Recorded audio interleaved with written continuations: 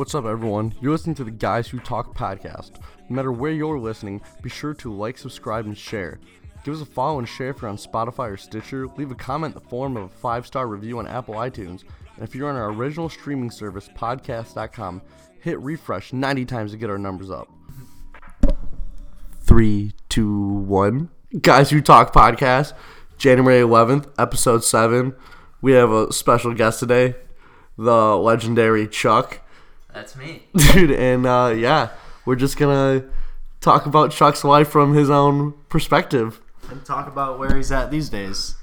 So, first off, I got to shout out Dalen Hill. He was advertising our podcast on Instagram, Twitter, and I think even Snapchat. But also, shout out to Logan Everly. He was shouting us out on a rap song he made on Instagram. Shout out to him. Also, shout out to Ryan Sullivan for putting us on a Snapchat story the other day. That was super cool, and I think that's the second or third time he's done it. And also, shout out to Cody and the Marines for tuning into the podcast and getting some good laughs in. Yeah. All right, so basically we have Chuck on the podcast today. And so you're at school at Michigan State, right, Chuck? Yes, I am. Okay. Yep, studying accounting. Studying accounting. Yep. Okay, nice. Do you enjoy that? Yeah, I do. I'm a sophomore, so I'm still not entirely sure if it's what I want to go into 100%, but so far I'm enjoying it. And I guess if I could choose one career right now, it would honestly be like a lawyer, like a defense attorney. Really? But to get into law school, you need any 4-year degree, really. So I figure have something to fall back on that's pretty profitable and marketable and everything. So do you think you'd be interested in studying pre-law? Are we good on the recording? Good. Okay, no, gotcha. Good. Dakota's got to talk louder, dude. That's his number one issue, not talking loud. I realized that when I listened to. That's why I need my mic. My mic came in today, by the way. Dude, we're getting new equipment. The show's getting new equipment, but sweet. All right, yeah. So pre-law, I don't know. Like as far as a lot of people that go into law, they're doing like political science or pre-law type stuff, but I figure. Just having a business background and accounting and stuff, that's going to help me a lot more if perhaps I find out that that being a lawyer isn't something I want to do. Because, I don't know, what I see, like, looking online, people that decide they go into it and then, like, don't really enjoy it, it's kind of because they're in it for the money and they're not, like, making the money right off the bat. Oh, and it definitely. just becomes really, like, tedious work and stuff, but... For me, I feel like I'd really actually have a passion doing that kind of stuff. Why? Why? Yeah, dude. Why would you like doing that shit? Isn't it just like feels like it's office work and busy work? Well, yeah, but it's working with individual people, and I don't know. I find that I can connect with people pretty easily on an individual level. You think you're good at talking? Like, would it make you think feel... you're better talking than me? No, I think I'm good. Talks better than each other?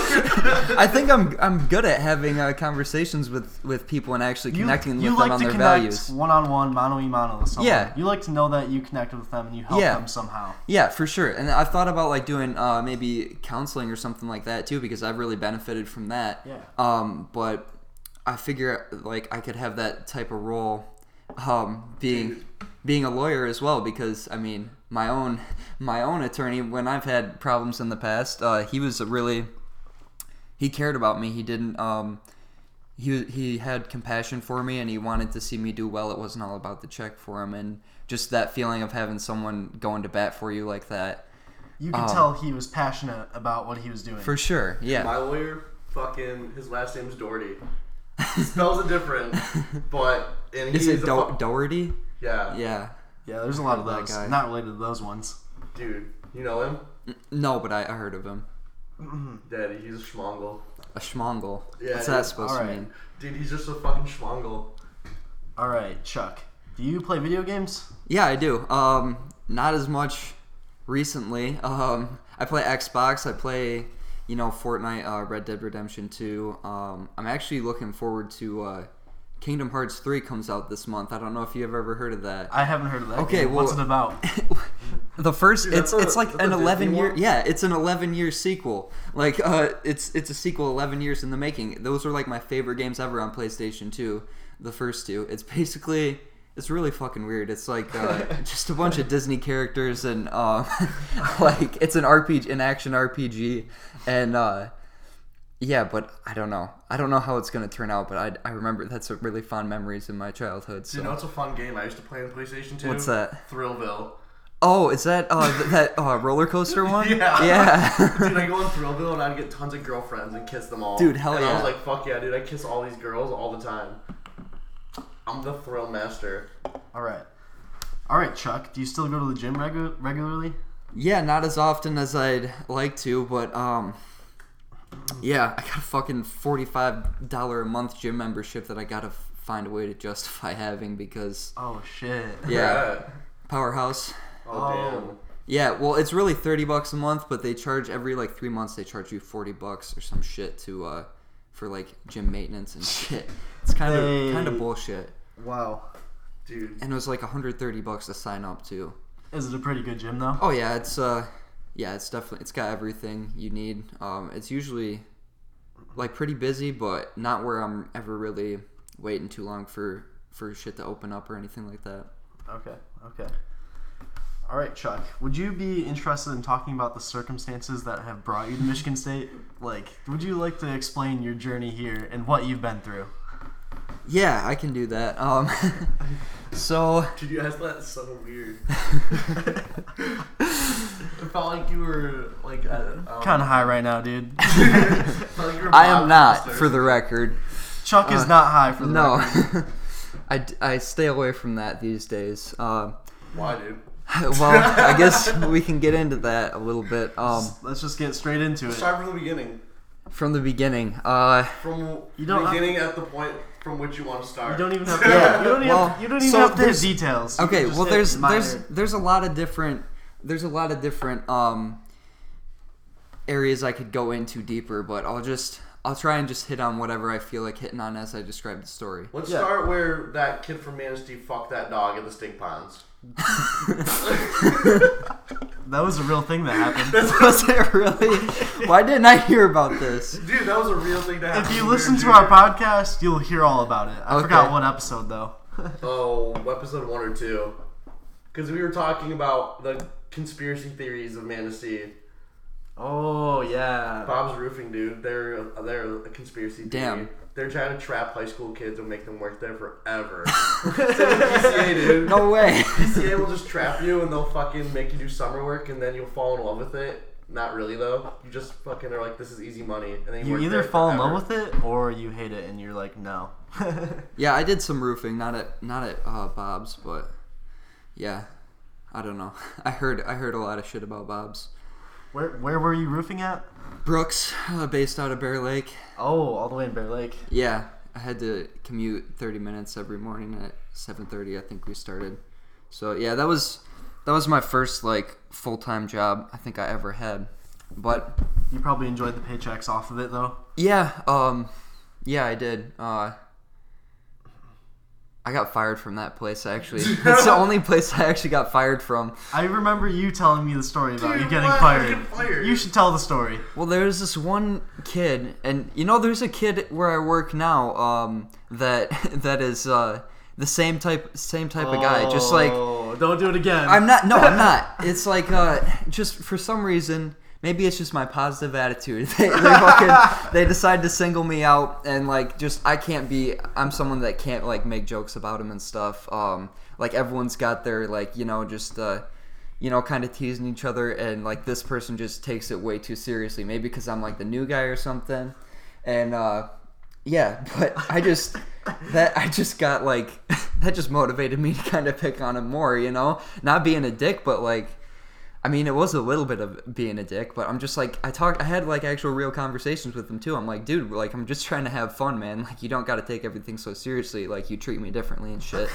And, yeah, basically. Sounds like a dickhead, kind of. Yeah, he was. He was also very unintelligent, so that didn't really help. How old was he? I think he's my age. Oh, really? Yeah, but. Alright, well, I'm gonna just. That's like 16 people that could be. People our age from Bear Lake. There's like fucking Anthony something. Tony. We'll call him Tony. Tony, yeah. Anyway, so Tony, yeah. It came down to just the reason I got fired was I like rode over there in the work truck to the site, and I had like all my fucking sweatshirt and like my phone, or not my phone, my wallet and just some other shit all in the front seat. Yeah. And he hopped up in the front seat, and I'm like, yo, bro, my shit's all right here. Like, I was kind of sitting here, and he fucking just like threw it in the back seat. He's like, get in the back. I'm like, bro, why the fuck you always disrespecting me and shit? And he's like, get in the fucking back. He just wasn't having it. So I fucking grabbed him and just fucking threw him out of the truck. And fucking, he's like, he's like, I'm telling Charlie. Fucking, yeah, that's her fucking like boss. Snitch. Yeah, I'm like, fucking do it, you little bitch. And, well, he did, and fucking, he should have beat his ass more at that point. no, like, people actually taught he me. did, and Charlie just never came to hear my side of the story. He called me after work, didn't even talk to me in person. He's like, yeah, well, I heard about an incident that happened today, and you're done. And I'm like, okay, like, the fuck? And then the next day I called him, I'm like, I'd really like an opportunity to explain the circumstances. I found that I just wasn't being treated respectfully as a human being by this guy. And he's like, I've heard you, and I'm not ready, I guess, to make a decision on whether to hire you back, but I'll let you know in the next few days. And he decided not to, I guess, because the two of us couldn't work together. I tried my hardest. I asked my coworkers, like, how do I work with this guy? And he wasn't about to fire him and then hire me back. So like, I understand it, but yeah. Then there's this guy where I work now. We're fine. All right, we definitely just had a technical difficulty. Two technical difficulties. This is a redo of me trying to fix the technical difficulty. We're gonna get back to Chuck's story after I guess we're just going to put in a little plug, so, yeah. Anyone looking to get a plug in our podcast should feel free to get in contact with us. You can reach out to us for shout-outs, sponsorships, and adverts by DMing us on Twitter or Instagram. Our handles are in the podcast description. You can also contact us in the form of a 5-star review on Apple iTunes. This isn't just for normal products, but it can be for anything from Instagram clothing wear to SoundCloud rappers. Like, whatever you need, we'll be sure to sponsor it. Thanks. All right, so we're back now, and Chuck's going to continue his story for us. So, all right. Yeah, so as I was saying, there's a similar guy where you want to describe what's going on real quick? Oh my god, dude. I can't describe what's going on. Okay, gotcha. Anyway, yeah, there's a similar guy where where I'm working now. Just really uncooperative, but I've had a totally different attitude towards him. Like, the other day, like, I don't know, I just, instead of getting pissed at him, I just fucking, like, joke with him and shit. Like, the other day, it was like, I asked him for a guac and a sour cream. I'm like, can I please get a guac and a small guac and sour? And he's like, can you please suck a dick? Just, like, not even as a joke. Like, he was just fucking pissed off. And I'm just like, can I suck yours? And he was fucking speechless. Like, it was perfect. You shut him right up. Yeah, dude. I did. No, it was funny, but Hey, you like buffalo dip? Oh, I do. I do, but I got some. I give you my recipe later. Okay, there you go. For 20 schmeckles. 20 schmeckles. Damn, I'm low on the schmeckles right now. It's like $128. Shit. Anyway, so. Dude, my Jayco bucks have valued so much over time. Have what? Devalued or? They have valued. Valued, yeah. There's so much appreciation. Yeah. Now. Yeah. So. All right, back to. So I don't know my story. I was in high school. I started smoking a lot of weed, basically. We have smoked a lot of weed together, I feel. Yeah, decent amount. There was that one booze cruise we did. That was a good time. I didn't even barely fucking drink. I just fucking bought, like, fucking maybe, like, a 3/4 of an ounce or so, or something like that from the dispensary. Some fucking Girl Scout cookies, some fucking super lemon haze. Dude, I remember when you had the... What? 3/4 of an ounce. Something like that. I remember when you had the nectar collector. Oh god, yeah. That was Yeah, that was further along my drug addiction. No, and I don't know, we could talk about this too. I think that fucking marijuana is a drug. There's no question about it. I mean, a lot of people... Whoa, dude. A lot of people will argue with that. Yeah. But we'll let you keep talking. Anyway, okay. You think it's addictive? Yeah, even just flour can get addictive. Dude, yeah. I believe that. Because, okay. Because I have withdrawal symptoms. With dabs... Crazy dreams. Okay. Crazy... We have weird fucking dreams when you don't smoke. Yeah, because when you smoke, it actually reduces your REM sleep at night, and REM is rapid eye movements when you dream. So when you come off of it, you just get these vivid-ass dreams. They're horrible dreams. Yeah. They're horrible. Yeah, but... The dreams can get so terrifying. They are not fun. But no, like... real. Yeah, when I was going through fucking, like, a gram of fucking dabs every day or two between, like, 2 people, yeah, when I stopped doing that, in the first 4 or 5 days. Like, I could not eat, I could not sleep. Like, it was, like, that bad. Like, I just felt terrible. Nothing compared to the withdrawals I had when I got arrested and I was fucking in just jail. straight sober. Okay, but I was on some other shit at that time. Yeah, so smoking a lot of weed, fucking just in general making not the best decisions with school and everything, like wake and bake and all that. And also at that time I was pretty insecure, I guess you could say, about my I don't know if you want to call it sexuality or like just my relationship to women in general. Yeah. And I felt the need to prove something to my peers about that. And so, you know, if I ever got nudes from a girl or anything like that, I think it was a pretty common thing in high school, you know, sharing them with people. Definitely. And, I mean, so what got me into trouble at first was I had a girl sucking my dick. And, this is a normal high school thing. Okay, so. yeah, fucking recorded her with no intention really of showing anyone, just for fucking jacking off to later, you know. For the wank bank. Yeah, for the wank bank. But, you know, I ended up telling a few friends about it, and they're obviously like, oh, fuck, let me see that shit. Yeah, and I did hesitate about showing them, and not even, I don't know, I didn't really even consider, like, the girl's privacy or anything. I just wasn't that type of considerate person back then.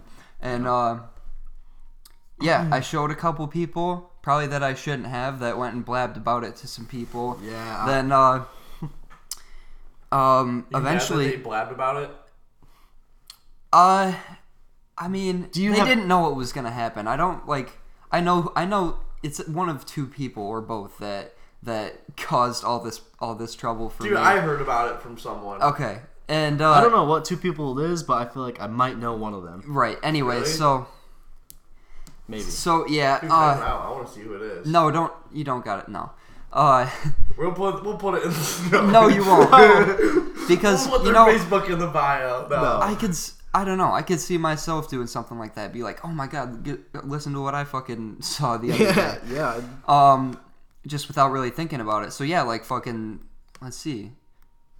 Like, well, fucking Chuck showed me this video of him getting his fucking dick sucked by this girl. I want to see that. 3, 4, 5 months later, after I recorded it, it kind of died off, and then all of a sudden it came back. People were talking about it, and I had applied to U of M, and I felt like I had to disclose this information just because I'm an honest person, you know, and I put it on your application? No, yeah, I put it on my application, and I called up the person, and I had a phone conversation with her about it, and I got deferred. I mean, I had fucking 34 ACT, 4.02 GPA, fucking band, wrestling, football, captains, and fucking all that shit. And yeah, I got deferred, and then April 28th, fucking got my decision back. I was on the wait list, which they don't reject anyone. They just put you on the wait list. Oh, yeah. Less than 5 minutes after I got that decision, I got called to the office. The principal came in. She's like, "Hey, can I talk to you for a sec?" Went in there. There's a sheriff's deputy there. They're like, we heard about you have a video of an underage girl on your phone. And also, I should clarify this. I was 17 at the time recording the video. The girl was 16. And so I knew that. I told him that. okay, so it was so a legal consensual act. She consented to the video, but it's technically child pornography. Even if I took a dick pic before I was 18, that's producing child pornography. Yeah, but you're not like. But that's a thing in high school. Like, yeah, it is. Everyone is the age of 16 through 18. Like everyone's within that age where it is illegal, but but you can still. There are plenty other people that could have been equivalent trouble that you got in. Yeah. Like there's tons of people did what you did. Yeah, but and I've known people who've done it with like fucking 15-year-olds and showing the videos around, which is legally from a legal standpoint, that's videoing you raping a child and So. But those people were in high school and shit. So yeah. like at the time, it was like a 1 or 2 year difference. Right. But yeah. We don't hang out with a bunch of like, we don't hang out with a bunch of pedophiles. Just to make that clear. But this was when we were very young. Yeah. So they brought me in there. I had to give up my phone. At that point, I basically thought my life was over. I just got rejected from the school I wanted to go to. I got an investigation started on felony charges, and I was just like, fuck, what the fuck am I gonna do? Like, I was actually feeling pretty like suicidal, and I was seeing a counselor at that time just for drugs and shit like that, and I went to go see her, and she referred me to like one of the best lawyers in our county, and went and talked to him. He just made me feel a bit better about the whole situation. And so then over the next 4 months, I was just kind of in limbo. There was an investigation going on. They looked through all the nudes on my phone and tried contacting and figuring out. They contacted a few girls, and so and brought them in for questioning. Wow. And and they even showed nudes of other girls to those girls. I talked to some of the girls that got called in. They showed and are like, "Hey, do you know who this is?" Wow. Like, so, and holy shit. Dude. Yeah, I didn't know this part. That is intense. You probably were just fucking.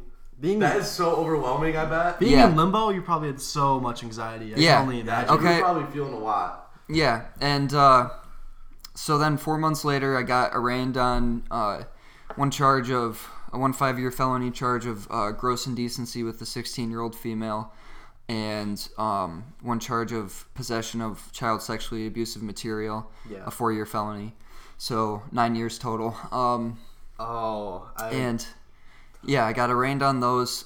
Before that, my lawyer was in contact with the prosecutor and trying to just work things out for me, and we had a pretty good hope that none of this stuff was going to be public and all that I would be able to get it taken off my record.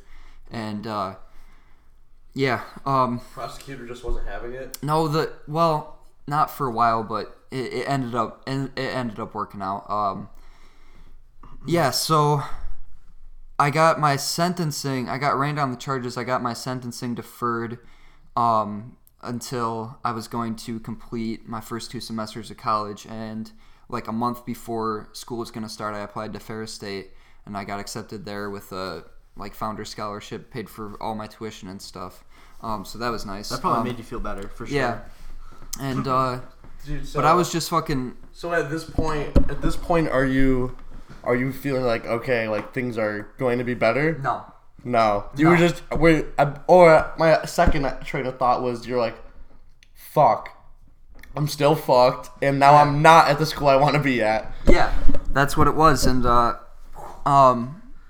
that point too. I have felt that before. Yeah, okay. My mom was like thinking about putting me into rehab or something because I was just fucking dabbing out every day, waking up at 4 p.m. and fucking just waking up only to get dabs and fucking just. That probably bullshit. Sleeping a lot too. Yeah, waking up at 4 p.m. Yeah, for sure. Yeah, and just overall just so depressed, and my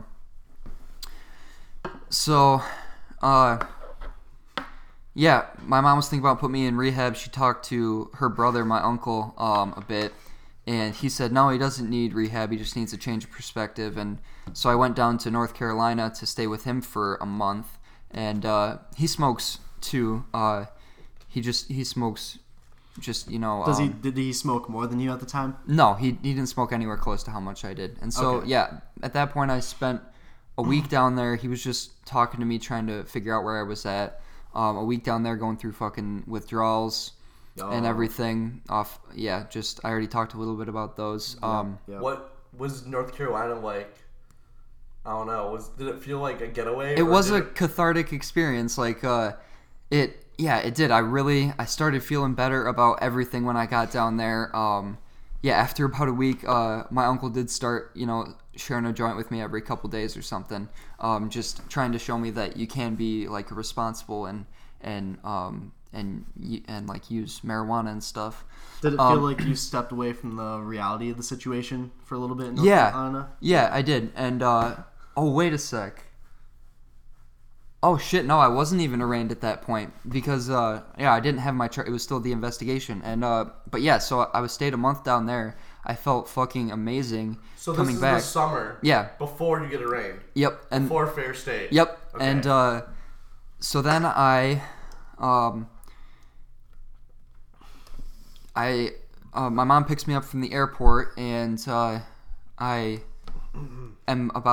just telling her about how like it was a really great experience and stuff, and she's like, well, you know, I have to let you know, like, you've been arraigned you've been charged now, and I'm like, well, what the fuck, like, I was just feeling good. I was just feeling was good. Was that why she went to, like, was your stay cut short? No, it wasn't cut short. It was just coincidentally, like, your meditational period is over. You experienced a lot of growth. And so, and I was like, now we're going to chop your legs off. No, and I told my lawyer, I'm like, dude, it fucking sucks. I was just fucking doing this, and I get back here, and now all this shit. And he's like, well, I've been busting my ass on your case this whole time while you're off on vacation, so, like, I don't really have much sympathy for you. And I'm like, okay, I guess that's a good, like, reality check. But, so yeah, I got arraigned on those charges. They deferred my sentencing till would have been next summer. And the next summer from now? Yeah. Or at the time? At the time. Okay, at the time. At the time. And so, went to Ferris, was dabbing out most days. I just fell back into that pretty quickly. And I completed that semester with a 3.47, I think. And so not too bad. But so then the next semester was starting up. Another fucking thing. That winter break at that time. Do we have like a time limit, or can I like? No, you okay. No, we've talked for cool. 2 hours before. Okay, cool. So yeah, winter break. My family was moving out of Michigan to Pennsylvania for my dad's new job, and so I went home for winter break. All the shit was out of the house, an empty fucking house, like just depressing ass place. Yeah, no place for you at the time. Yeah. Probably. My birthday was over break, and Christmas was over break, and just those days that are supposed to be like happy like days. You know, my birthday was like the most depressing day I had in so long. Oh, and that sucks. Yeah, it was just like, it was just fucked. I wasn't happy at all, and so then going into the next semester, I was in the honors program, so I was able to schedule all my classes before everyone else. Mm-hmm. Had them all scheduled out. And then my mom forgot to make a payment, so all of them got dropped. I fucking went back and scheduled them all again. And then first day of class, another payment was due. She forgot that one, so all of them got dropped. First day of class, I had no class. And so then the next day I signed up for classes. I just wasn't happy with it at all. I started, I just... Also, you're dabbing out a lot of this time still. Yeah, and another thing too was like was winter break uneventful then? Pretty uneventful, yeah. Right. Except so I had wanted to get a Xanax prescription because I had been dealing with really bad social anxiety, and I thought that was my only hope, basically. You thought it was the way out. Yeah. And just... Was that how you were you just like, I'm going to use these responsibly, like, at the time? Yeah. Like, I need these. Yeah, I need these, yeah. And so I went through, starting right when I got down there, I started seeing a doctor for it, and she first prescribed me some hydroxyzine, which is an antihistamine like Benadryl that is sometimes prescribed for anxiety. I'm like, I know this isn't what I want, so I'm just saying it doesn't work, and it didn't work really. And then she put me on Celexa, which is an antidepressant / anti-anxiety, and she put me on that, and that doesn't start working for about a month. So I was on that for a month, and then I saw her again, said, well, it's been helping with my depression but not my anxiety. Wait, it takes like the pill takes a month? Yeah, before it you have to starts take it working? every day. It's a selective serotonin reuptake inhibitor. It it makes it so, like serotonin in your brain. Yeah, oh, yeah. It makes it so it like stays in your brain. It blocks the receptors that like pull it back in. So when it gets released, it just stays there floating instead of being like recycled back through. Okay. So, I was on that for about a month and went back, and I'm like, yeah, it's helping with my depression, not my anxiety. So she prescribed me buspirone, which is a general anxiety medication that also takes about a week to kick in. And I also suffered from severe just general anxiety disorder at that time, which is like just like could not go out in public. Yeah, like interact with anybody. If I fucking like. If I was in the bathroom and fucking someone else walked in there when I'm trying to pee, I wasn't able to pee, like that kind of shit. Like I was just feeling fucking cold at all times, just like like shivering and stuff, just like bad stuff. And the actually with the Celexa too, that makes it so a lot of people like you can't have an orgasm on it, and I was having that problem. And the boost bar also actually has an effect of like canceling out that side effect, so that was cool too. But went for a couple weeks on that. I'm like, it's not working. She's like, all right, I'll prescribe you Ativan, which is a benzodiazepine like Xanax. It's just slightly. Seems like she's really beating around the bush. Yeah, because they don't want to. It's a college campus. Like I went to the college campus doctor. Like they don't want to. Yeah, they don't want to, and for good reason. They don't want to prescribe those. Yeah. And so she prescribed me that. I started fucking taking them. Just fucking, they're sweet too. Like you can dissolve them under your tongue. Like it's not something you gotta swallow. Did they have a flavor or just? Yeah, just like sweet, kind of like strawberry or something. Okay. And okay. no, so I started fucking just taking them, and then and I did want to like achieve some recreational effect with it too when I first started taking them, just to see how they worked, Yeah. And so I just ended up taking more and more, fucking just crushing them up and snorting them. Did they make you feel happier at the time, or like did they work? No, they numbed me out. They didn't really make me feel anything. They just numbed me out. Made it so you couldn't feel anything. Yeah, like basically. you're a zombie. Yeah, exactly. And I had a same issue with that. yeah, no, I was fucking chewing them up, just fucking 5 at a time, and fucking just like snorting them and shit. I had a 30-day prescription that was gone in a week, and just burning through them. Yep, and then dude, I had a problem with Norcos. Like oh that. yeah, I love Norcos, but I've never actually gotten into them. I just did them whenever they were around. Dude, I had the worst withdrawal ever. Yeah, I never did them enough to have withdrawals. My dad made me work for his concrete company his whole day. Like, he made me work the whole day without any Norcos. And he made me cut cold turkey, and I was just puking, like out of the work truck, like, puking at the job site. And he was making me work from 7 a.m. to 7 p.m. Damn. Just puking, like, all day. Damn, dude. And, like, that's brutal. And he was just like, yeah, you'll never take these again. I'm like, wow, it fucking sucked. It was so lame. He taught you a lesson, pretty much. He taught me a lesson about not being addicted to prescription drugs. Yeah. He was like, that's all a right, good Zach, lesson. Dude, but it fucking was so miserable because it just sucked. Yeah. Then my mom took them too, so I could, like, be like, oh, come on, dude. Like, come on, give me some. Yeah. Right. So, yeah, I was taking those, and I went through that prescription, and by the last night of it, I used all of them, and my mom was coming up. We were going to my younger sister's basketball game, and then going back home for the weekend, and there you go. okay, and we're going back home for the weekend, and yeah, well that yeah, okay. Definitely not. Just okay, sorry. Keep going. Just sorry. getting distracted. I'm not trying to distract you.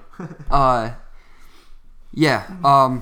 I took shit ton of those, like 20 of them in the course of the night before and that day, and then I had been missing most of my classes up to that point. Yeah. And I just I planned on when I got home just finding whatever liquor I could get and just fucking chugging that shit down till I was dead. No, damn. Yeah. You're going through some dark times at this point. Because I mean, your depression's at a peak right now, probably. Yeah. Just fucking doing that, and I was fucking benzoed the fuck out, and so I went to this basketball game. I actually started talking to my mom about what was going on and like my plan for that night.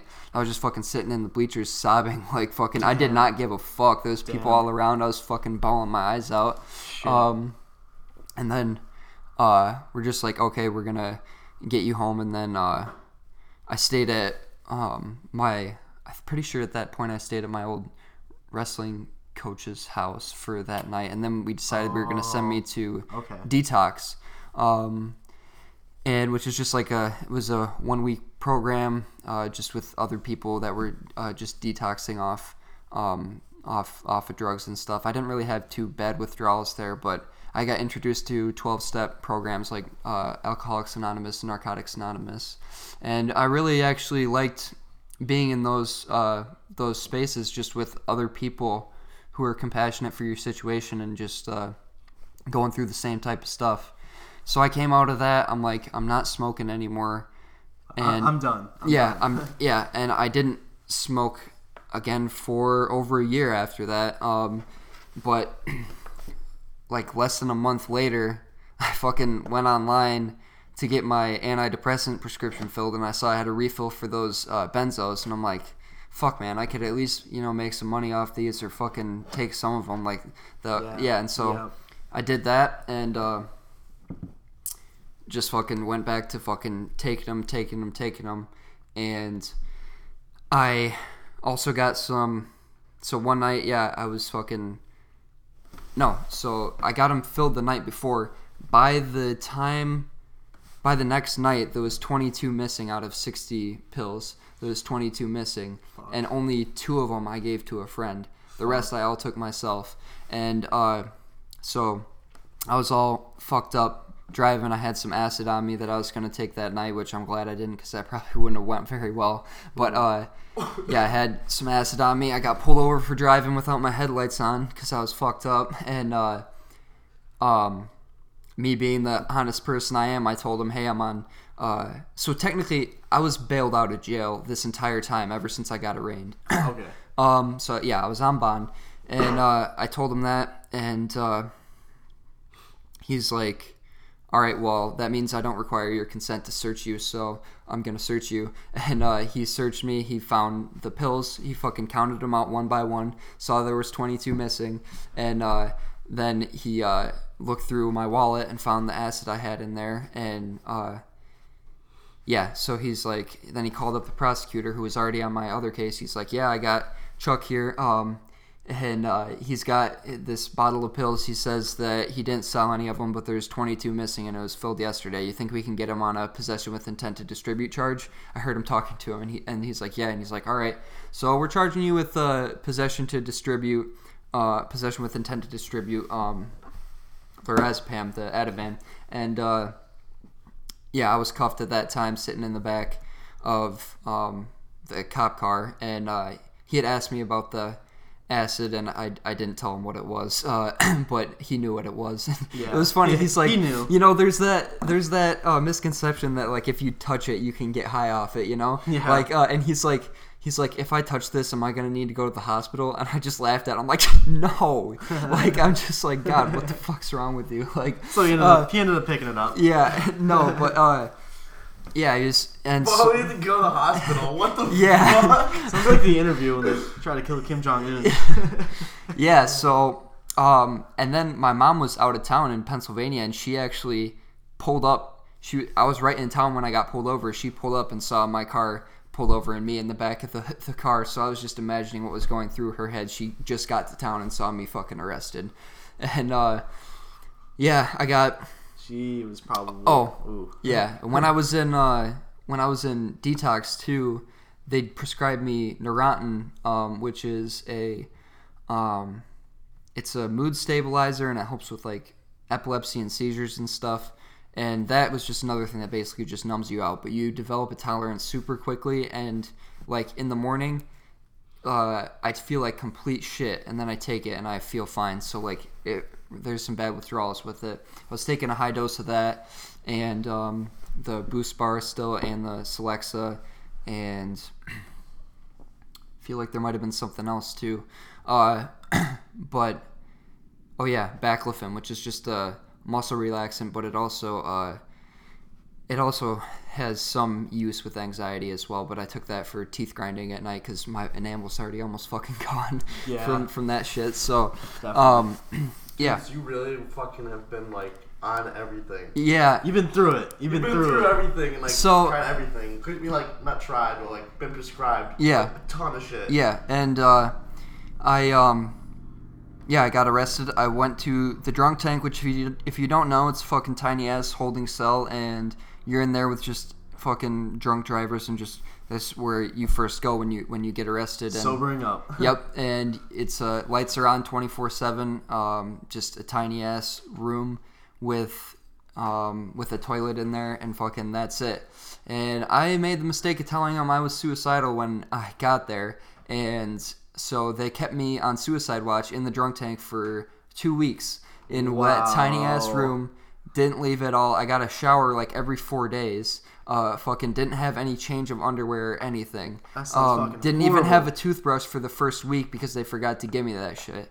Damn. Lights are on 24/7. You never know what fucking time it is. Just waking up all through the night. All I did was fucking read books and fucking cry basically. Damn. And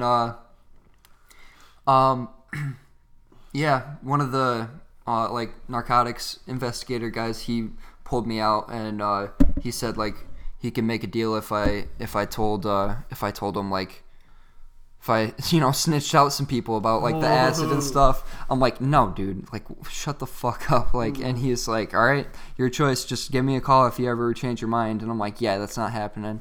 Like, I'm already getting in trouble, dude. Yeah. I'm not fucking That's snitching something that I anyone out. just fucking despise. Like, you're the one that got in trouble. You gotta fucking have the fucking integrity to take responsibility for that shit. Dude, I'm not a snitch. I will not tell the story, but Okay. I'm not a snitch. Okay. And you're fucking lucky that I'm not. Like, what the fuck? You're getting off topic here, dude. Dude, All I'm right. just thinking about, that was a high school story. Yeah, but so we're not talking about anyway, that 2 ever. weeks in the drunk tank, I fucking got back to general population, and as soon as I got back there, it was fucking heaven. Like, it was like a barracks style. Like, there's just an open room with like a TV on each end and tables in the middle, and then on each side there's like little like cubicles, not blocked off with doors or anything, just with bunk beds in them. Much better than the drunk tank. Oh yeah. So I got back there, I'm like, holy fuck, I love this place, because I spent fucking two weeks in the fucking drunk tank. And also our jail was one of the like 44 in the US that sells e-cigs. Really? And so yeah, we got e-cigs in there for $12 pop, and they last you a day. So Oh, wow. yeah, those were pretty damn expensive, but You probably But still you got them. oh yeah, definitely got them. I got them. Yeah, thanks, parents. But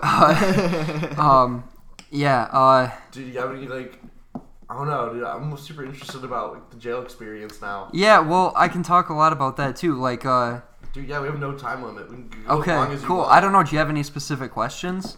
I've never. I want to know about the food. I want to know about food- the food too. Okay, the best thing you look forward to every week is Tuesdays and Fridays. Your breakfast is a PB&J, and that's the only real food that you get in there. PB&J is delicious, so you're probably happy for that. PB&J, oh my god, and fucking yeah.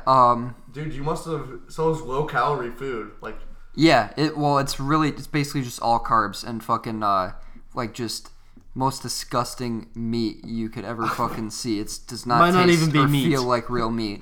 what did you do in there all day? I read about 40 books in the 4 months and a week I was in there. Some of them were short, like novellas and stuff, and some of them were longer. Some of them were like history, historical fiction and shit like that. but I spent a lot of my time reading. For a month or so, I was doing 1,000 push-ups every day at least. You're working out. Yeah.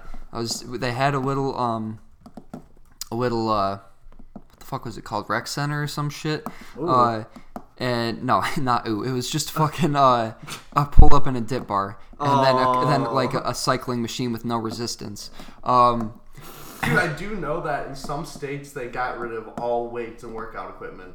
Yeah. Because the weights were being used to fucking like, dude, you're benching, but this guy wants to fucking kill you. Yeah, it's pretty easy to smash your head with a fucking 45 plate. Like, right. Yep. Yeah, there was no weights in there, just calisthenic stuff. That's like a huge fucking TV thing. Yeah, like, and TV just is always like the fucking the weights. Yeah, I think that's more of a prison thing. I think prison has that. But yeah, so I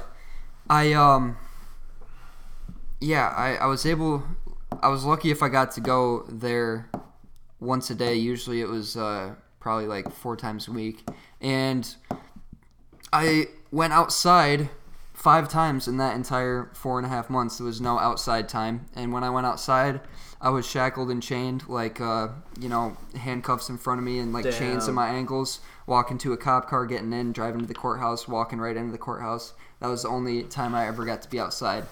I got in February 14th, got out June 21st, so I watched through the windows. I watched it go from snowy to getting really nice out and shit, and just wishing I was the fuck out of there.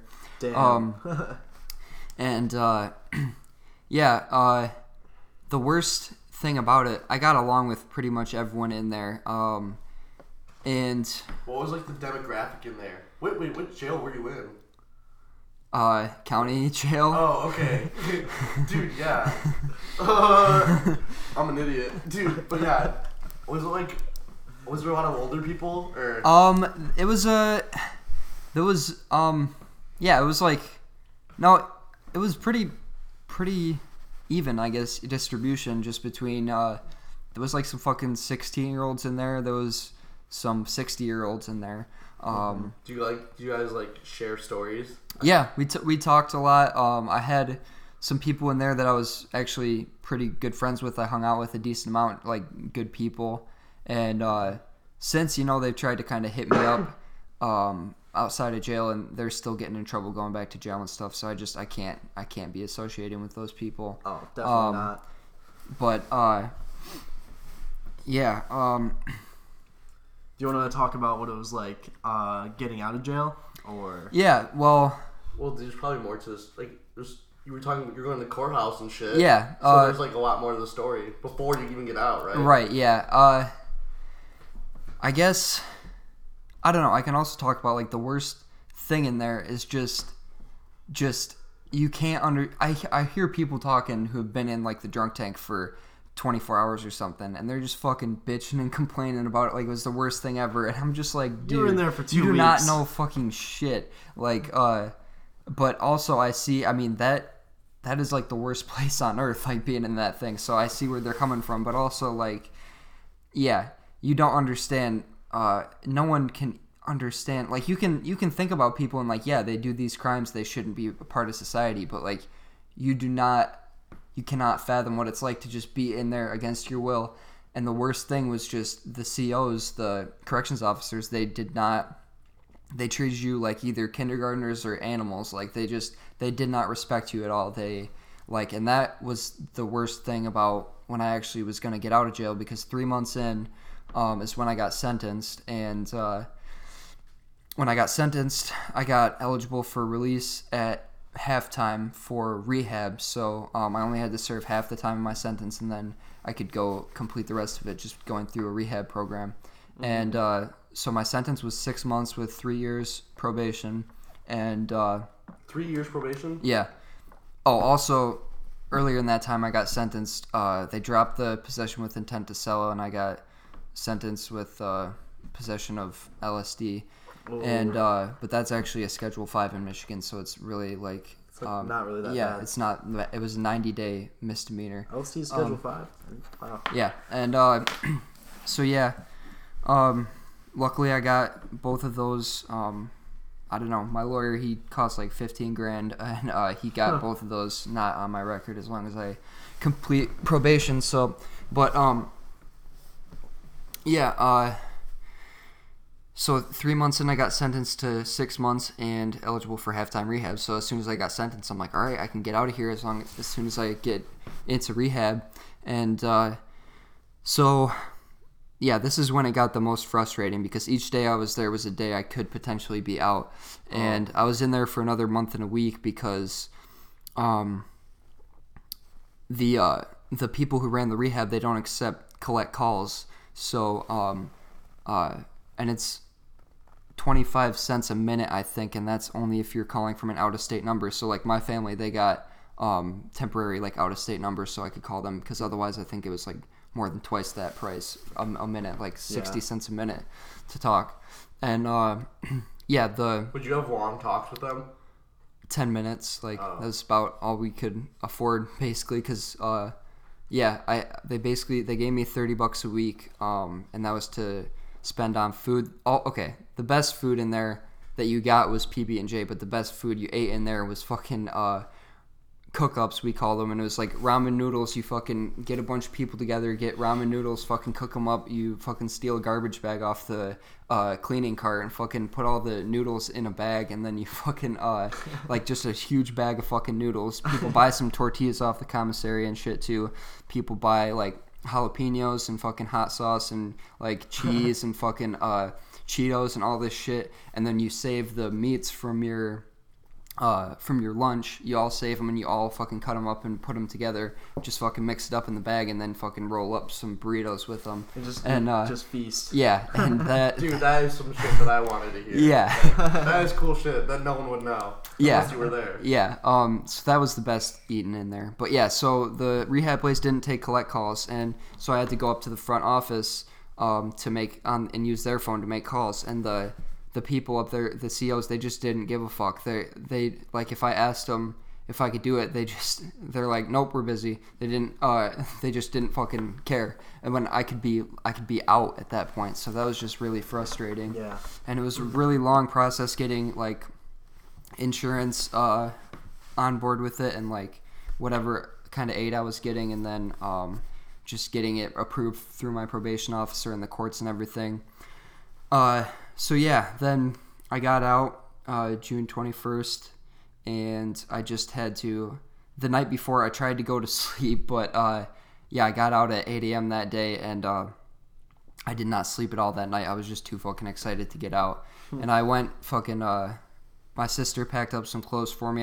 Had to pick those up, and I had to be up at the rehab place by a certain time. And so I just went straight there. And that rehab place, Munson whatever medical center up in Traverse City, that's like fucking heaven. That's like the best place I've ever been to in my life. Yeah. It was all like really like comfortable beds and stuff. You had your own room. You had a decent amount of free time. You just had to go to these like classes throughout the day. They had all sorts of books you can read. They had ping pong. You could fucking smoke cigarettes there, so I was smoking a pack every 3 days when I was there. And there was like a outdoor patio, and just, yeah, you could go for walks and stuff. It was just so fucking amazing. And all the people that work there are former addicts, so they, like, all the people... They know how to sympathize with you. Yeah, and then the people you're with you're all with people who are struggling with shit, trying to get better. Dude, this is a pretty fucking, like, people are always talking about if rehabilitation is even worth it. Like right. The suits, because I worked in the Capitol, and the people I worked for in the Capitol, a lot of them would have said, like, you're a lost cause. Because they wouldn't have put the resources to give proper rehabilitation to anyone. And that's something I've really learned too, and I believe that no one is a lost cause. Because I was in jail. I was in jail with a guy who killed someone. I was in jail with all sorts of people, and I saw their redeeming qualities in all of them. And that's just something you can't really understand. Like, you have to be able to look at people as individuals. And I forgot where I heard it, but like the saying, hurt people. Like, yeah. You know, like you're not inherently bad. Yeah. Everyone like, compassion and love is like the central like quality of humanity. Love drives everything you do in a way. Yeah. Think about it. And so, yeah, I'm really able to have compassion for people who even do like the worst the worst type of crimes, because like, yeah, I don't know, they're human. Like, Yeah. they did it out of malevolence and to hurt people, but it's because imagine how much pain they had to be in to want to do that to someone. You truly don't know everyone's story. You don't know where everyone's coming from. You don't know what anyone's really been through unless you talk to them and you understand where they've been. Exactly, because I know there's plenty of people in my hometown who just hate me and think I'm a piece of shit for what I did. And yeah, I regret what I did. Like, I did not consider that girl's privacy or her feelings or anything, and I did use her like just for my own personal gain, I guess, for the way I saw it. And that's just not right. That's not, you should not use anyone. Like, we're all here for each other. I don't know how else to put it. Like, the possibilities, the potential for people, if we're all like not trying to get one up on each other, like we're all just trying to bring each other up and like make sacrifices for each other. I don't know. I'm getting into philosophy now, but in high school we're not sympathetic people, really. No. No one. Everyone's a little asshole in high Yeah. school. Like, that was just the thing. You just didn't care. Who the fuck cares? I mean, yeah, everyone did the dumbest shit, especially like the group of just think about how young everyone people was. that we were around. Yeah. Right. Everyone's done some dumb shit, dumb, ignorant, mean stuff in high school. Dude, yeah, a lot of people just don't feel the repercussions. Right, and I actually never intended on hurting her either. I just didn't consider her in my decisions. And so that was over that period before I got sentenced too. I figured like empathy was becoming one of my greatest and strongest qualities. And actually, when I got sentenced, the judge, he's like, so tell me your definition of empathy. And I'm like, well, it's to, I'd say it's to be able to put yourself in someone else's shoes and feel what they feel. And he's like, yeah, exactly. And then I added, I'm like, and I also feel like empathy is one of my strongest qualities. And he's like, no way. He's just like, he was just like blowing up at me at that point. And he's just like, and he was asking me why I did what I did, because he's like, yeah, you were good in school, you were involved in extracurriculars and stuff, how could you do something like this? And I'm like, I forgot what I even said, but I said like, I never intended to hurt anyone, like I just was not being considerate. And he's like, well, why'd you do it? Like, was it for dominance, or do you get off on humiliating people? And I'm like, no, dude, like, no. You do not understand this. And so, but yeah, as far as the sentence, I'd say he gave me a fair sentence. He wasn't too mean about it. Wasn't like no cruel punishment. Yeah. So yeah, rehab was great. I only had to be there for 2 weeks. Really? I only had to. And 2 weeks there longer? Yeah, I was there 1 week longer, and I decided to stay for one more week because the first 2 weeks I've been having these conflicts with people there, the patients and the workers there, just about the use of psychedelics, because psychedelics for me personally have given me the foundation of of the person I am and who I want to be, and not, they haven't given it to me, they just allowed to dig deep enough into myself to realize what is truly at the core of me, and just the connectiveness and just the oneness of everything, and that the underlying force of everything is love. And that, like, I don't know, I was raised Catholic and just fucking blindly kind of followed that for a bit till I learned about evolution in school, and I'm like, wow, okay, Catholicism is fucking retarded, and for saying that this shit isn't real. And then the newest Pope Francis, he came out and said, oh yeah, evolution is real and homosexuals don't go to hell. And then all the Catholics are like, yeah, now we believe that. And I'm like, okay, you're just gonna fucking let some motherfucker just tell you you follow what the Pope says. You're just gonna do whatever fucking someone tells you to without thinking. It is a good thing if they do believe those. Yeah, with those things. Yeah, it is. No, I was happy for the Pope because the Pope is this Pope is obviously an enlightened person, but the most Catholic followers are not. And yeah, so I totally rebelled against that and just went total like atheist, and then psychedelics brought me back to spirituality, just seeing the way that we're all the same, just like we all I don't know, we're all the same, like we pretty much are. Yeah, and there's so much more similar about us than there is different, and just seeing the like you get a fucking super sense on those drugs sometimes, and just able to see exactly people's motivations for doing everything they're doing, just being able to you can unchain your mind on the psychedelics. Yeah, you can I don't know. I've like literally just went up and hugged a tree because I recognized that it was my brother, like yeah. You know, shit like that. Like, I mean, it's like, I don't know, just This utter. This is not recently or recently? No, this isn't recently. This was a long time ago. All right. But yeah, I haven't tripped in a while. I mean, I've also done DMT like 30 times too. I can talk about that. Dude, my podcast 1. You want to hear about my DMT Sure. trip? It was. Oh, you did it? Yeah, it was super life changing, dude. I was my first semester. I mean, this is podcast 1 material, but like my first semester at Findlay, I felt like I made a huge mistake, and I was so just depressed because I was good at soccer and then I broke my spine. Yeah. So I ended up at a school that was below my standard like my entire life, and I just wasn't, because I wasn't healed all the way, so I still wasn't able to do shit good.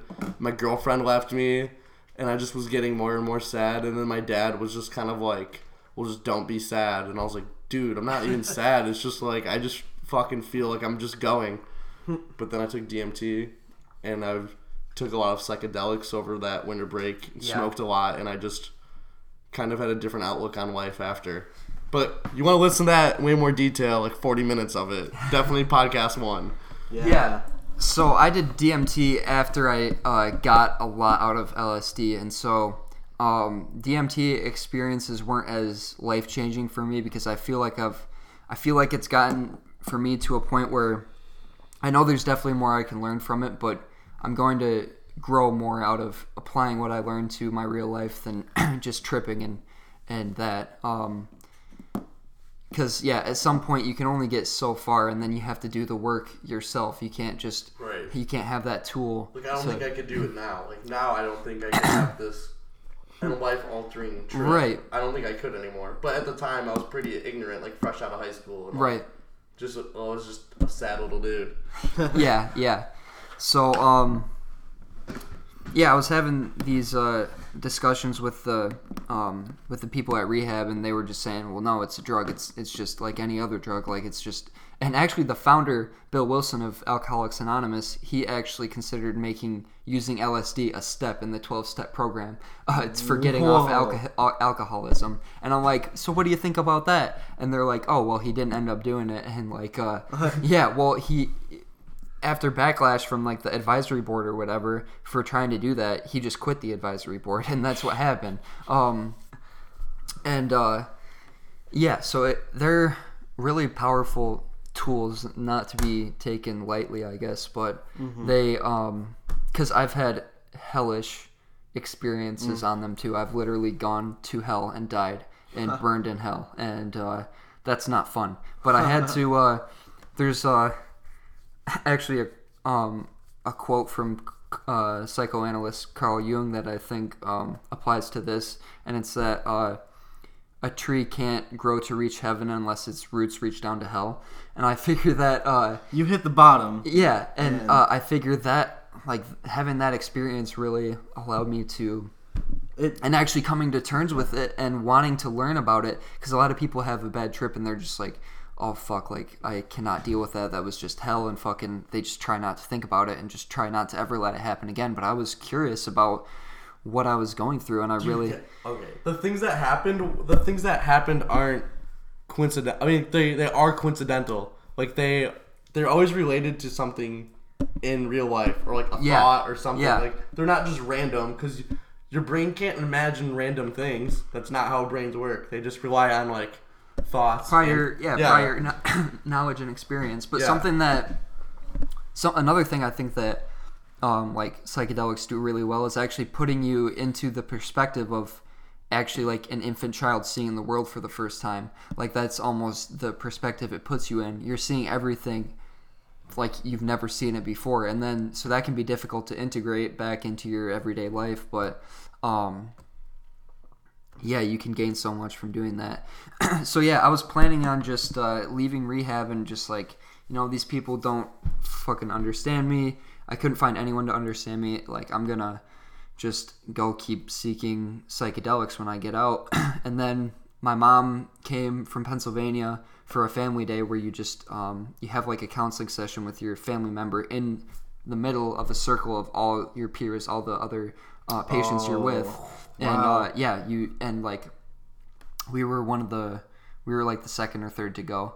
And I talked to her, and we really like connected on a deep level. And I said, if this is the best life gets being sober, I'll take it. Like I don't need to seek anything, even if this is the best life gets, which I'm sure there's plenty of good things you can get out of sober life. I'm like, as long as there's a possibility of this for me being sober, I'll take it. And so then I decided to stay another week and invite my dad down because he couldn't make it that week. And so I wanted to stay another week just to have the same kind of experience with him. And I wrote him a letter before. These happened like the end of the weeks? Middle of the week, Wednesday. Oh, really? Yeah. I wrote him a letter. And the one day he was going to be able to be down there for that family day, the good counselor was gone, and there was this other lady, the only lady there that was not a good therapist. Like she was the only one there, and so I got stuck with her, which kind of sucked. And I was reading my dad this letter with her in the room and him in the room and everything, and I wasn't really accusing him of anything, but I was telling him about just the way he raised me, just not being like emotionally there for me, and just a lot of the things that he did that had an effect on me.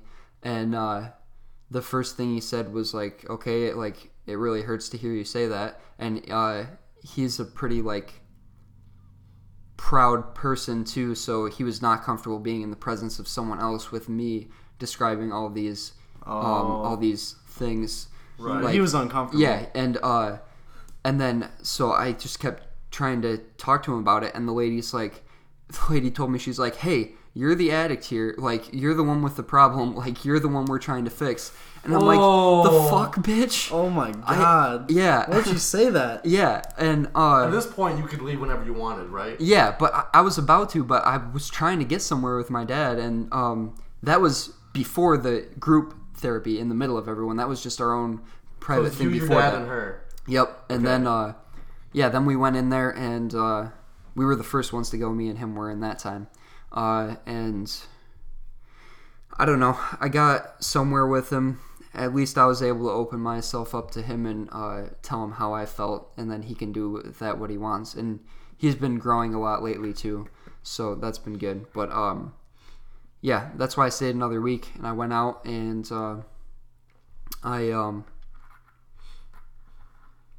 started going to NA every week because I really liked it, and just having that support. And I was in NA for 9 months, completely sober. And then before that, I brought my court sheet there to get signed, but I wasn't court mandated to go to NA. I brought it there to get signed just to look good for my probation, but I wasn't going for that. I was going for my own personal benefit. And I kept bringing up these same kind of discussions about psychedelics, and no one there understood me either.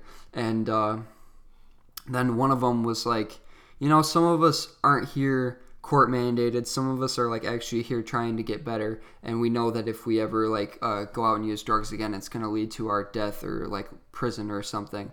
And I I'm just like, there's no crosstalk allowed, but I knew she was talking to me because I just talked before that, and then I did I spoke right after that, and I'm like, I'm not court mandated to be here. I'm here because I'm trying to better myself, and it just really sucks that there's no one here that's able to understand where I'm coming from. And then after that, I just stopped going. Wow. And yeah. And that was in your hometown? Yeah. Okay. Yep. Yeah, so when did you decide to apply at Michigan State? Yeah, what happened from the end of NA to here to now? Oh, well, even when I was going to NA, I was working, I did some roofing, some landscaping, and I got a job at a factory too, which paid me pretty well and good hours and stuff. So I worked at that factory for 9 months, and yeah, just when it came time, like in the fall or winter or whatever, to apply for this past fall semester, I was like, well, I'd been talking to one of my dad's friends who's an accountant, and he said that like Michigan State has a really good reputation, and I don't know, Ferris, one of the reasons I really wasn't doing well there, because it just felt like the people there were really just the same type of people that were in my hometown. And it was the same kind of thing with you, like, just that standard, like... It's below standard. Yeah, I wanted to be with... Not to be, like, egotistical or anything, but I want to be around people I can connect with intellectually. And I have a better chance at that down here, Oh, yes. No, I've thought that. I mean, at Finley, I was like, yeah, like the U.S. rankings came out for colleges, and like when I was already applied to state, and Finley was ranked like 306, and Michigan State was ranked 49th in like the world, and I was like, okay, well, yeah. I mean, there's a reason I want to go here. It's not just, I mean, it's more fun, yeah. More people. So, I mean, yeah, I don't know. Another thing, yeah, so I applied and I got accepted, and, yeah, I just did my first semester down here. It went well. I don't know. My social life is a bit of an issue just because I'm on probation and, like, I'm not willing to, like, risk that. Yeah. So, like, I don't party or anything like that, and I'm just more of an introverted personality, just generally, and, Are you lifting at this time, or are you going to the gym? Yeah, I've been going to the gym. Like I really only go once or twice a week, but I do like push-ups, and I have a pull-up bar at home and shit. So you're still like working out. Yeah. Another thing I can talk about that I'm sure you guys have some opinions on is I've been vegan for 3 months today, actually. You're vegan? Yeah. I did not know that at all. Yeah. Why'd you do that?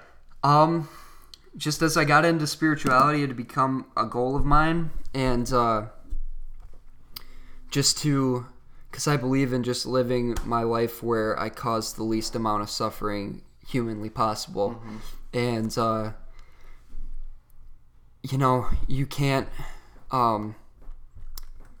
it's a pretty Western, like, ideology to believe that, like, this, and, like, Christian, basically, like, ideology that this earth and its resources and its animals are here for humans, to use and take for them. Like, yeah, we're part of nature, and yeah, we've been omnivores for a while, but we're at a point now where you can make a choice on how you live your life. You can have a fully nutritious, healthy vegan diet, and one of the biggest reasons too, for people who still think that like animals are ours to use and stuff, is if you care anything about the environment, well, it takes an 18th of the amount of land so it takes 18 times more land for the average American's diet of meat, dairy, and vegetables as it does if they were just on a vegan diet. And that's because you have to have the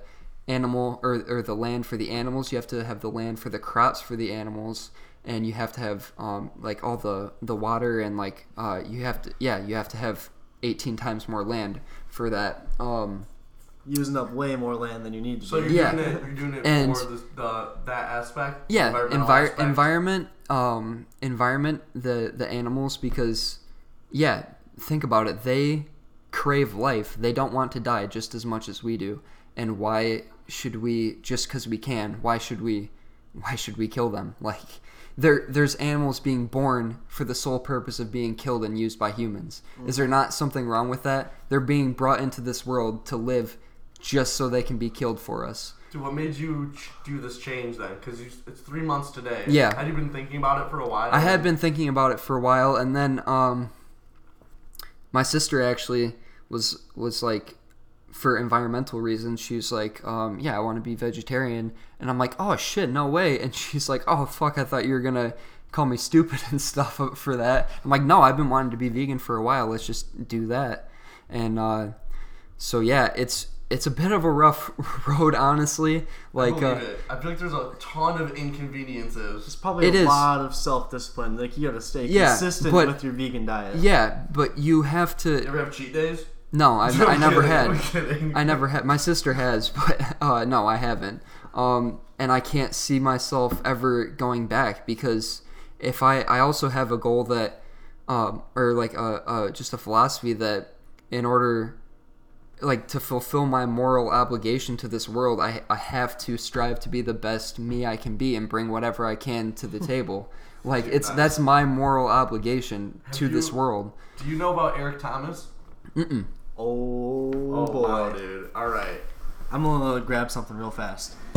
Dude, Eric Thomas is one of the world's most renowned motivational speakers, and he comes to East Lansing.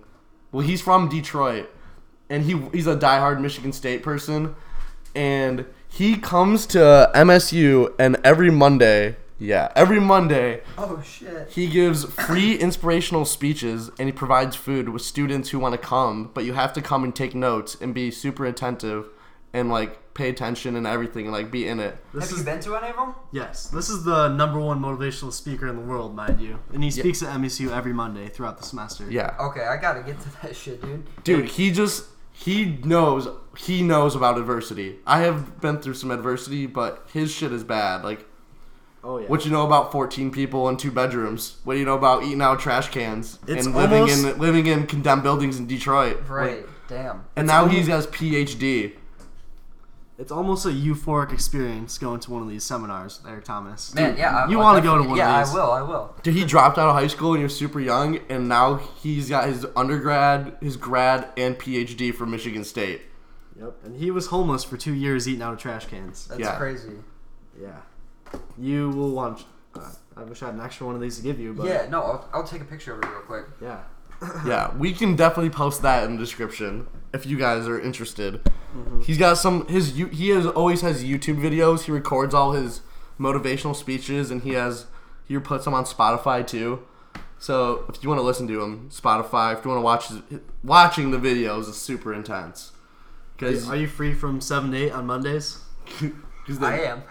You're going to be going to these then. Yeah. Dude, it's awesome. Is it different every time at all? Oh yeah, he talks about different shit. Nice. Yeah. And he'll interact with the audience a lot. He'll be asking questions, like, all right, someone tell me something that you want to get done and you've been putting it off for a while. And some guy spoke up and he's like, well, I've been working on getting my enhanced license and I've been putting it off for 2 months. And he was like, this is something that would take you a few hours of your day to do, and you've been putting it off for 3 months. Go do it tomorrow. And he's like, do it. You go do it right now. I have shit where I'm like I see the trash like just piled up right here, and then I'm like, wow, I don't want to take it out, but at some point I have to take this out. I guess I'll take it out right now. Yep. And that's how I think about a lot of shit. Yeah, just doing what's gonna benefit your your future self, because it has to get done at some point. Dude, yes. You guys ever listen to Jordan Peterson at all? Yeah. Okay, I have this book, dude, and his book is fucking great. Dude, I have all his books. You have 12 Rules? Do you have I read the Gulag too. Oh, wait, that's his? No, I mean he always references. Yeah, from Solzhenitsyn, that one, Gulag Archipelago. Yeah, dude. Oh, okay. He's a Canadian clinical psychologist and a professor of psychology at the University of Toronto. Jordan Peterson. Okay. I don't know who this is. You guys got to tell me about him. Yeah, well, he's just a really common sense guy who he gets associated with like the alt-right a lot. A lot of people try to paint him as a conservative activist because he spoke out against compelled speech laws in Canada for you being forced to call transgenders by their preferred gender, or else you pay a fine. Huh. And he said there's a difference between like banning words and then forcing you to say something, and he doesn't think that either should be part of the law because if people are like using hateful language, they're going to continue using this language probably. Yeah, and they're not going to be associated with by the like general population, Dude, okay, wait, that dude, Maps of Meaning, dude, I've been wanting that. Wait, dude, can I borrow these? Yeah, you can borrow the books. Okay, damn, because those are both on my list. Yeah. Dude, he also just people. Wait, do you have 12 Rules for Life though? I'm pretty sure I do, dude. Okay. I have so many books in my room on the floor. I was just digging through. I just keep all the books I read, and so now I have so many. I didn't take them back to my dad's house, but now a lot of people. He always has like calls of action, like Jordan Peterson's like. I don't know. He's kind of like Eric Thomas in the sense where he's like, he is motivational. Like his shit makes you want to go do what you want to do. Yeah. But then like a lot of alt-right people have inferred that is their call of action, and he's been really vocal that he's like, no. I mean, it's more for everyone and anyone. So what are his 12 rules? Oh God, I just finished Rule 9 today. Are these accurate? Are these the real rules? Yeah, these are the rules. Yeah, Rule 1 is stand up straight with your shoulders back. He goes over our evolution from lobsters actually, and how they like react after. Well, this is all to do with like competence hierarchies, like just the basis in which we organize society and like who's better than the other person, and like lots of like leftist like liberal ideologies want to say that it's all based on power, and that like the power is like corrupting the system and the hierarchy and everything, which is true. It's true, power is corrupting that, and the left is required to make sure that hierarchies don't become corrupted, but like our hierarchies are based on competence, which is how they should be. Like the people who are better at certain things are gonna move up more than people who aren't as good. But that doesn't mean there isn't a place for people who aren't as good, and that doesn't mean that people who aren't as good at certain things aren't less valuable as humans. And yeah, he just talks about how like lobsters' body position and how we our brains like share actually a lot of things from lobsters, which we evolved from 300 million years ago. Like our evolution broke from lobsters, and just that standing up straight with your shoulders back, just allows you to like face the day and just be like come at like whatever, because he also be ready for anything in the day. Yeah, basically. I won't go into each of his rules, but I'll read the rest of them. I just finished Rule 9 today, but Rule 2 is treat yourself like you would someone you're responsible for helping, and that's like he has an example about how like people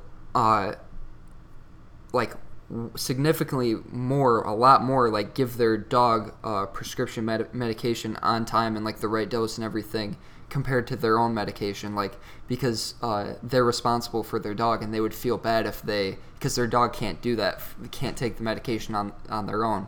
And like just to treat yourself like you're responsible for helping yourself. Rule 3 is make friends with people who want the best for you. Rule 4 is compare yourself with who you were yesterday, not with who someone else is today. Do you think you're completing Rule 3 and 4? I'm doing my best, man. That book is really, it's a great book. Like I highly recommend it. Rule 5 is for parents more, but do not let your children do anything that makes you dislike them. Rule 6 is set your house in perfect order before you criticize the world. Rule 7 is pursue what is meaningful, not what is expedient, which is where I got on this topic because he talks a lot about, like, don't just do whatever's going to gratify you in the moment, you know, like make conscious decisions to pursue the things that are meaningful to you. Rule 8 is tell the truth, or at least don't lie. Rule 9, assume that the person you're listening to might know something you don't. Rule 10 is be precise in your speech. Rule 11, do not bother children when they're skateboarding. Rule 12, pet a cat when you encounter one on the street. And he goes into, they're kind of like comical, like some of them are, but it's an amazing book. Where yeah, they have super meaning. They have a lot of meaning. You ever read Freakonomics? I haven't read it. Kind of like that. Like the titles are weird, but then it's like, oh, okay. It's like, yeah, I don't know. The titles are like jokes, but then once you get through the whole chapter, you're like, oh, what the fuck? Wow. Yeah. I don't know where I left off in my story. I mean, basically, it's just to now. Like, I was talking about kind of my social life and stuff. Like, I don't know. I have to work 20, 25 hours a week right now and go to class just to be able to pay the bills. I feel like that's pretty strenuous. Yeah, but like, also I don't know. This semester too, I'm trying to do a better job of just going out and meeting people. Like, there's a dude on the first day of class this semester sat next to me on the bus. I introduced myself. Turns out we're going to the same class right there. So awesome. we became friends. I have another guy that I was in calc with last semester who I have 3 classes with who I see him every day, so I'm trying to get out there a bit more. But I mean, I had AP classes, transfer and stuff, so this is my 3rd semester of college, and I'm 2 credits away from being a junior. I don't know. I haven't had a whole lot of time in college, and I know other people. Some people have a lot easier time adjusting to social shit than I do, but it is. I guess I don't know. Humans are always kind of looking at what they don't have, and I feel like if I wasn't on probation, my life would be a lot easier. But I'm still just trying to just focus on doing the best with what I can, and yeah, I came here today. I kind of I wasn't sure about doing it. Like, I was kind of busy, I think, the last time, or maybe I was just tired. I'm trying to just do more things, you know? Be open to doing something new, doing something you're not used to doing. Like, coming to the podcast today, you didn't have to do that. Right. And I'm sure it wasn't, like, easy. Like, you weren't super psyched about it. Right. But you still did it. Yeah. And I'm glad I'm here, so. Yeah, for sure. I mean. Dude, have you thought about joining any clubs at State or anything? Or? Yeah, I'm actually gonna join the accounting club. They just posted their events. I'm gonna join that on their first event. I think is on the 22nd of this month. Nice. But that's not really something I have an interest in, like hobby wise. It's something good for my. It's like a social something. Yeah, it's gonna be good it's to like a professional thing. Yeah, and it's gonna be good for meeting some people. But I do want to do something like I used to be into like martial arts, or like actually this Saturday I'm going to my first yoga class, which I'm looking forward to, actually, which I planned on doing last semester too. But yeah, actually, I don't know if you've seen all my tattoos, but this is Om from Hinduism. This is the Pakwa from Taoism. They're both just like oneness-based like philosophies, non-dual philosophies. Just basically that God is within you on the deepest level, and that you're not. Which from psychedelic experiences, I have experienced that, and I've been able to, because once you we live our whole life like thinking like I'm Chuck, like that I'm this body, and that I'm this name, and that I'm like just associated with the ego, like and You're really something like so much deeper than that, and the ego is like fabricated by your brain, and it's useful for interacting with other people and stuff, but it's not who you truly are. Like, you can dig into yourself, and you can see what is at the very bottom, and it's just a infinite sea of love, basically, and that's what you Right. truly are. Dude, wow. It sounds like you've made a lot. You have gone through a roller coaster ride, For sure, yeah. and now you're getting like you're trying to get out there more this semester. Yeah. Which, do you have any like other resolutions or? Just basically, Yeah. I have I don't know. Just try and when I notice where I can say yes to doing something, or when I can do something that pushes me out of my comfort zone, like do that, like because that's the only way you can grow, is by doing things that you haven't encountered before. And so yeah, and I think about my personal growth every single day, like almost all day is on my mind, like how can I be better today? And that's and I'm glad that I have that. Actually, it sounds like it might be like kind of stressful or something. You're carrying but around that passion every day. You got to remind yourself every day. Yeah, and I literally think about it every day, and I sometimes don't give myself as much credit for how far I've come, but like yeah, You've came a long way. It could be a way different story right now. Yeah. Like you could be somewhere way different. Yeah. Wow. Dude, that's crazy shit. For sure. This was a good podcast. A lot of good content. Dude, Good. I remind myself every day of my goals. Keep them right there, man. Hell yeah. Right on my screensaver on my phone. Dude, nice. There you go. Yeah. That's hype. Some of the goals are, I need to tweak them. For sure. Which ones do you have a tweak, dude? Physical goal, maintain the lifting habit, 7 out of 5. 5 out of 7. Days a week? Yeah. Dude, I'm more lifting like twice a day, every day. I have been like 14 out of 7. 14 out of 7. This is a semester of body transformation. Yeah, man, Dude, that is my thing this semester. Man. There you go, yeah. I've been losing a lot of fat, actually. I've been fucking, I don't know. Ooh. I'm a bit thin. I got some buys. Yeah, no, they're popping out because they're not as big as they have been, but like they're popping out because I've been losing a lot of fat. Just because I've lost over 10 pounds since I went vegan. So I honestly don't think that's a good sign, because a lot of the time I'm not getting enough calories. But because you have to when you do that, you can just fucking eat fries and crackers and fucking shit like that, or you can actually like learn to cook, and it's hard to have the motivation to cook yourself meals every day. Dude, that's why I meal prep on Sundays. Yeah, I wanted to do that too. I need some Tupperware containers. Dude, I know, I just bought these ones, dude. They're so hype. Dude, I had just fucking a whole meal right there. Hell yeah.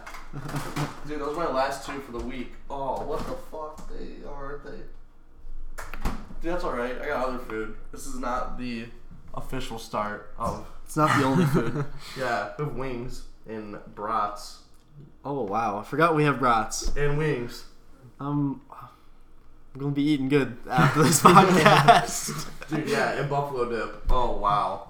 These are non-vegan options. Yeah, non-vegan. I'll maybe chow on one of those bananas over there. Dude, nice. Dude, what do you like? Oh, like most snack food is vegan friendly, right? A lot of it is, yeah. I mean, for snacks, I eat a lot of like carrots and hummus or something like that. Peanuts, almonds, fruits. I eat lots of berries. You're allowed to eat carrots? Yes. Dude, carrots? I don't know, man. I don't know a lot about science. Maybe, yeah. Seems like maybe you astronomy. don't. That's about it. That's the only science I know. Wow. So how many viewers do you end up getting, or listeners do you end up getting? Oh, you want to see, dude? Sure. You want to see how many fucking people? Not to flex on you, but just a fucking lot. Getting a lot of downloads on our podcast. On podcast.com for sure. On Spotify. Dude, that is cool. Spotify we're kind of new to, so we're not getting that many. Yeah. But we're increasing for sure. Wait, how many followers do you have? On Spotify, we're really new. Oh, okay. So we only have 150 listens and 10 followers. Mm-hmm. Which sucks, because I'm like, dude, there's so many people that listen to us but don't follow us, so get the fuck on there and follow us. Like, we just got to keep pushing it. Like, at Michigan State, we have the ability to share with a lot of people our podcast, and we got to work on that a lot more than we do. Yeah, that was a thing that we are gonna be start making our social media pages soon. Oh, and a website with all our avenues for streaming. Just last night when I was falling asleep, I was thinking about merch. I don't know why I was thinking about merch. Dude, I was thinking about merch too. I was thinking about this fucking face, like this right here on a plain white shirt, and just like, what's up, dude? Or like a patch right here, and then it says like co-host, like a name tag. Like, that'd be so hype. Oh wow. Well, if you heard it here first, if you're listening, the Guys Who Talk, we may have merch on the way, but we definitely have social media accounts on the way, and a website is going to be up soon. Yep. So this is probably the podcast. I have This no is podcast number 7. This was number 7 with our special guest, Chuck. Yep. Thanks, guys. Oh, for I'd sure. love to be on again. Dude, yeah, for sure. Definitely. Chuck's